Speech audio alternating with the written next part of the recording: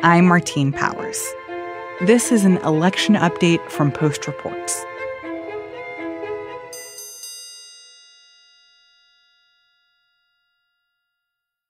Most national polls show Democratic candidate Joe Biden with a significant lead over President Trump.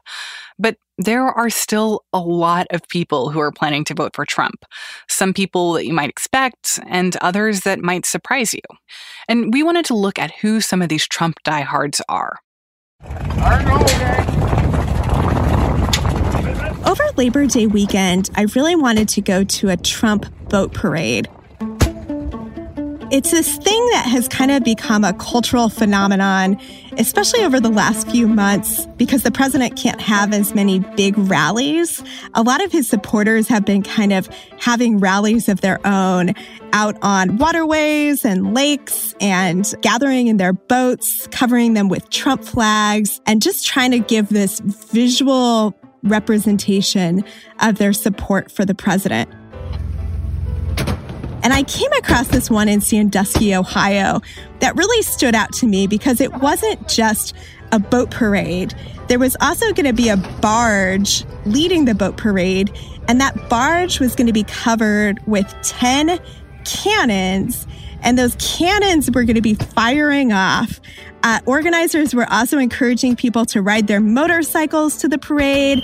There was going to be a historic military aircraft that was going to fly overhead. It just seemed like so many different components. It had cannons at it. I just wanted to check this out. This is national political reporter Jenna Johnson. She wanted to talk to Trump's most loyal group of supporters, white men who do not have college degrees. My name is Sean Bickley. I live in Ohio, 54 years old. And I solve problems. I build and maintain marinas across the north coast of Ohio. We've been in business since 1959. And he's the guy who organized this whole thing. Now, he's always been a Republican. He's always been pretty conservative, but he's never been such a huge fan of a president as he is of President Trump. My love grew from him from almost 0 to 110% in a quick amount of time. And just one example that kind of illustrates his admiration for the president is that he has decorated his SUV so that it kind of looks like a limo. And in the back seat, he put a cutout of President Trump's face so that when he drives around town, it looks like he's chauffeuring the president. He's given a lot of money to the president and has really tried to drum up a lot of enthusiasm for him. There's a compilation out there called the Mega Pill, and it's the top 100 or so, 125 accomplishments that he has orchestrated, signed, put into law, executive order to make this country run smoother. He's doing very, very well for himself without a college degree. And he sees President Trump as a fellow businessman, someone who has had a career very similar to his, even if different in scale. And, you know, what you're describing in some ways is not that surprising to me, right? Like when I think of a Make America Great Again hat, or when I see them like out in the real world, I usually see them on the heads of white men. But at the same time, I think it is worth remembering that like this is such a key and solid demographic for Trump, that there is this huge swath of people that he doesn't need to worry about because a lot of white men will continue to support Trump for a long time. Yeah, well, a lot of times the support is more than just political. I mean, they love the things that he's been doing. They love the people that he's gone after. They love the changes that he's made. A lot of them have actually posted these long, long lists of things that President Trump has done that they really like. But it's more than that. I mean, he's also a cultural leader to them. He's had to fight every bit of tooth, but he puts America first. He's someone that they think understands them, someone who speaks up for them.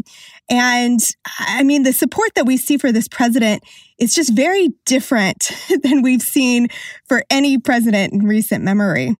So for a very long time, a majority of white men have always sided with the Republican nominee. So it's not surprising that a majority of white men continued to support the president. But when you kind of get into who those men are, there's some interesting things there. When it comes to college-educated white men, they've actually moved towards Biden. The more education someone has, the more likely they are to vote for Biden. When it comes to white men who don't have college degrees, like many of the men that I met at this boat parade in Ohio, they're supporting Trump at rates that are much higher than we've seen for any presidential nominee in many, many years. And when President Trump looks at what he needs to do to win re-election, his strategy basically comes down to his campaign wants to find more men, mostly more white men, but also some Black men and Latino men who maybe didn't vote in 2016 or weren't quite sure about him in 2016 and get them to the polls. I mean, that really is the driving strategy here for the Trump campaign. But what I'm really curious about is for these men, and particularly for white men, what do they see when they look around and see the state of the country right now? Like, how do they square where we're at right now with their sense that the U.S. really is in a better place than it was several years ago? Yeah, I mean, when you look at polling, these are the sort of people who are most likely to say that they think the economy's going great, that they feel like the country is headed in a better direction. But the economy's not going great. Right. And so you look at those polling numbers and you try to make sense of them. And so I'm in Ohio and I'm talking to the people who are the sort of people who are behind these polling numbers. And what they're telling me is that, you know, while a lot of Americans think that the world is on fire right now, and while there is a lot of evidence to back that up, a lot of these men say things are great right now. And that's why I love that guy. Most of them have not seen a change in their income with the COVID crisis. Many of them have not had anyone in their families get ill. This county that I was in actually has a pretty low rate of deaths when it comes to the coronavirus. You know, and even if there are things that are not so great or haven't been going so well, there's just this feeling that things have never been better in recent years, that they feel like there's still things that need to get better.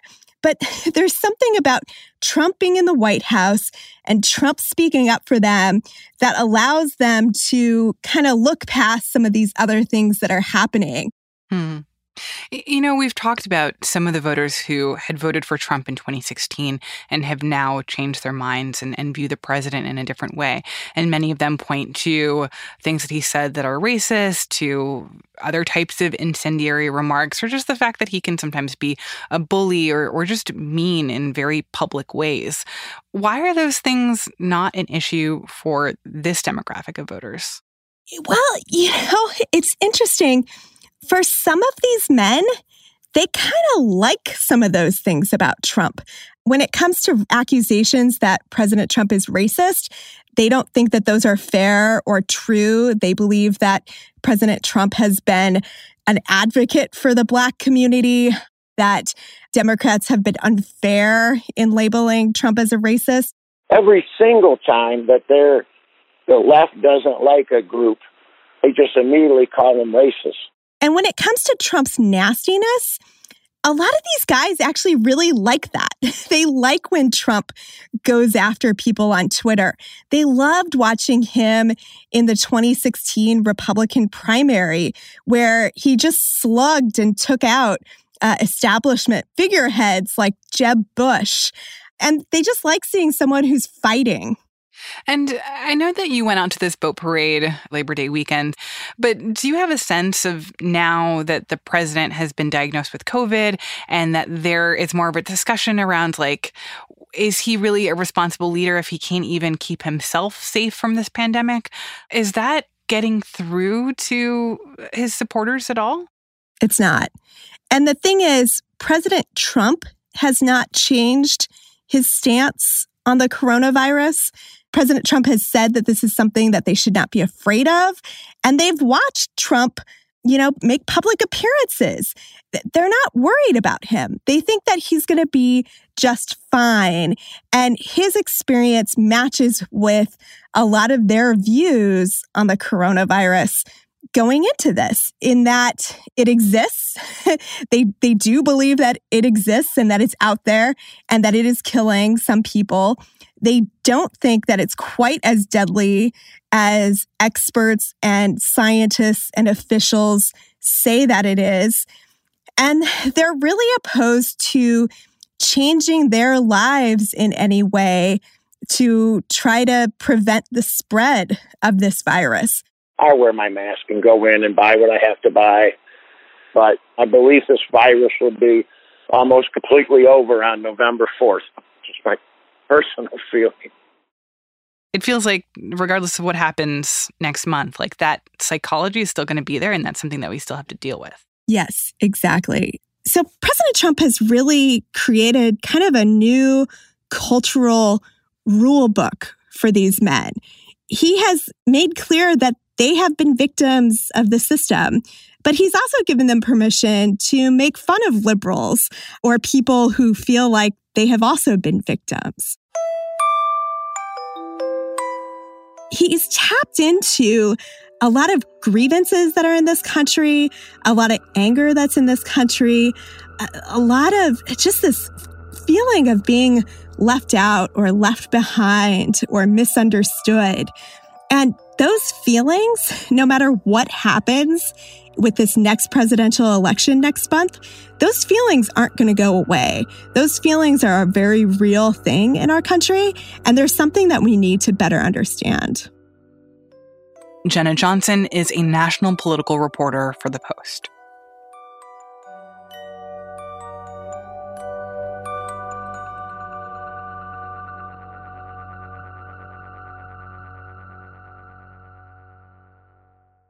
I was very curious about the voters that could make a difference in Florida if the election there ends up being very tight, as some polls have suggested. I'm Jose Del Real, and I'm a national political reporter with The Washington Post. I've done some reporting on Latino voters across the country and have really come to understand the extent to which these voters' political preferences really vary by region, by gender, by ethnic background, by race, by age. Nationally, Latinos by and large support Joe Biden. But as I started sort of poking around in Florida, I came to find out there's a really big evangelical Latino community in Orlando. And a lot of them were telling me they were going to vote for President Trump.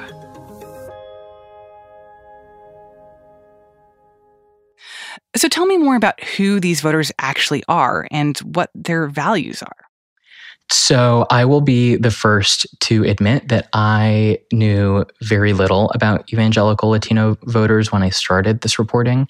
I was very surprised to find that there are somewhere between 6 to 9 million evangelical Latino Christians in the United States, about 3 million of which are of eligible voting age. As Latinas and Latinos come of age, they're a bigger and bigger voting bloc. Reverend Gabriel Salguero is an influential and well-known evangelical pastor who lives in Orlando. They're determinative in Florida, in Ohio, in like the big states, right? So you could win the popular vote, as you know, from the last election and lose the electoral college. And they know that in these key swing states, Hispanic evangelicals can tip the balance in any direction. As I was talking to some of these voters and also to evangelical leaders, I realized that these voters don't have a clear political home. People think they know Latinos And people think they know evangelicals. And so when they say evangelicals, they say, why bother? All evangelicals vote Republican. And when they say, oh, Latinos, well, why bother reaching out to them? We all know they lean blue or they lean Democrat. And I think that's the problem. I think there's assumptions once they hear the word evangelical, and there's assumptions once they hear the word Latino. But that juxtaposition, that ensalada, if you will, of Hispanic evangelicalism, people are not quite sure, and that's why they ignore them. These voters don't have a sort of neat division of ideological attitudes as we are accustomed to thinking about them in terms of left versus right. For example, they tend to not support abortion, but they also don't support the death penalty. And so these are positions that typically divide liberals and conservatives, and yet they hold both these positions very often at the same time. So then for these voters, how do they decide ultimately how to vote? What a lot of them have told me is that they make their political decisions through the prism of their faith. I think that those who have voted for Trump have some really deep concerns about religious liberty in America. A lot of their political decision-making is happening in fellowship with their fellow worshipers. They also have some deep concerns about the role of faith in the public sphere. And does faith have a dominant role in the other party? Is there space for faith voters in the other party? I think there's some deep concerns about that. In many ways, churches and church communities and faith organizations end up being really powerful locations for political candidates to come and ask for votes. Latina evangelicals are oftentimes here in Florida and around the country, Colorado, Ohio, the decisive vote or the determinative vote, because they're one of the few faith communities that is still up for grabs and neither party can take them for granted. What I found in conversation with evangelical leaders, with evangelical voters, and also with scholars of faith in America is that these evangelical voters in Latino churches tend to be less conservative than white evangelicals, but they have to be engaged. And this is where the deeper history of political outreach to faith communities begins to matter as we're trying to understand this group of voters. About 40% of us are registered independents. When President Obama won his 2 elections, he won the Hispanic evangelical vote by a slim majority. When George W. Bush won his 2 elections, he won the Hispanic evangelical vote by a slim majority. And so they're quintessential swing voters, Hispanic evangelicals. I think it's a well-known history, the extent to which the religious right and the Republican Party has often worked in tandem to achieve shared goals, going back to the 1970s and the 1980s. A lesser understood component of that history is the extent to which the Republican Party has also done a significant amount of outreach to Latino evangelical communities, which, by the way, are the fastest growing evangelical communities in the country. Going back, 20 years, President George W. Bush's first and second presidential campaigns made these voters a priority. And that, according to political strategists in Florida who have been following these elections, was partially successful because of the organizing power of these evangelical Latino churches. And so what we see is, again, outreach really ends up mattering to this community, which we know about swing voters.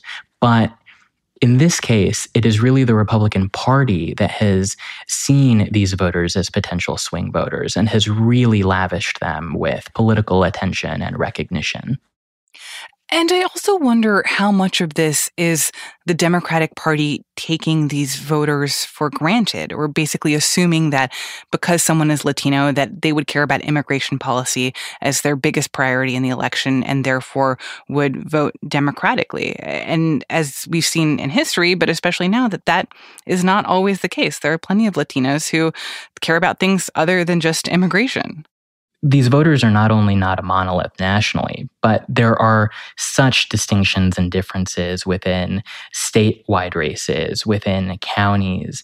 And so what it takes to reach these voters, I think, is a really sophisticated understanding of how intersectional their identities are, how their votes and political calculations sit at a crossroads of gender, age, ethnic background, education, etc.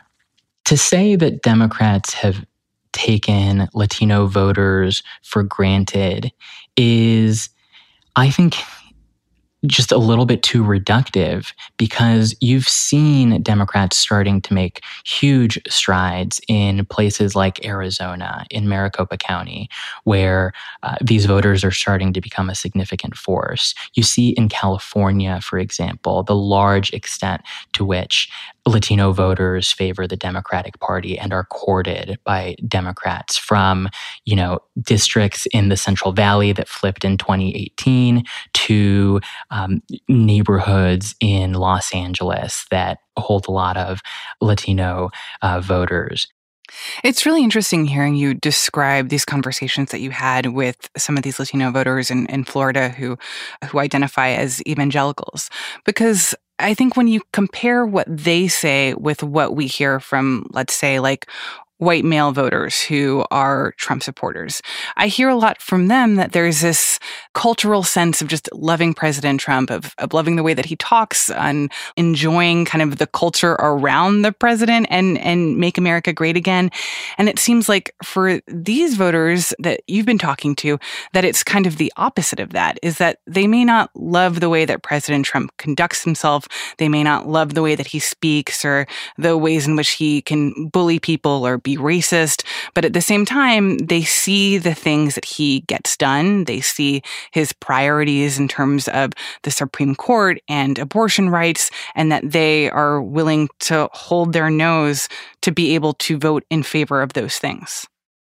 Well, I certainly wouldn't want to speak for all evangelical Latino voters, but what you've described certainly echoes what I've heard from these voters in Florida. And the other complication here, though, is that there is so little polling of this group of voters that it's hard to say with authority or definitively which way they're breaking. I would also just add that a lot of Latinos identify as white. And so the sort of cultural cross-currents that we see with regards to race and faith and ideology and gender also apply to Latino voters in ways that I think sometimes get missed. Jose Del Real is a national political reporter with The Post.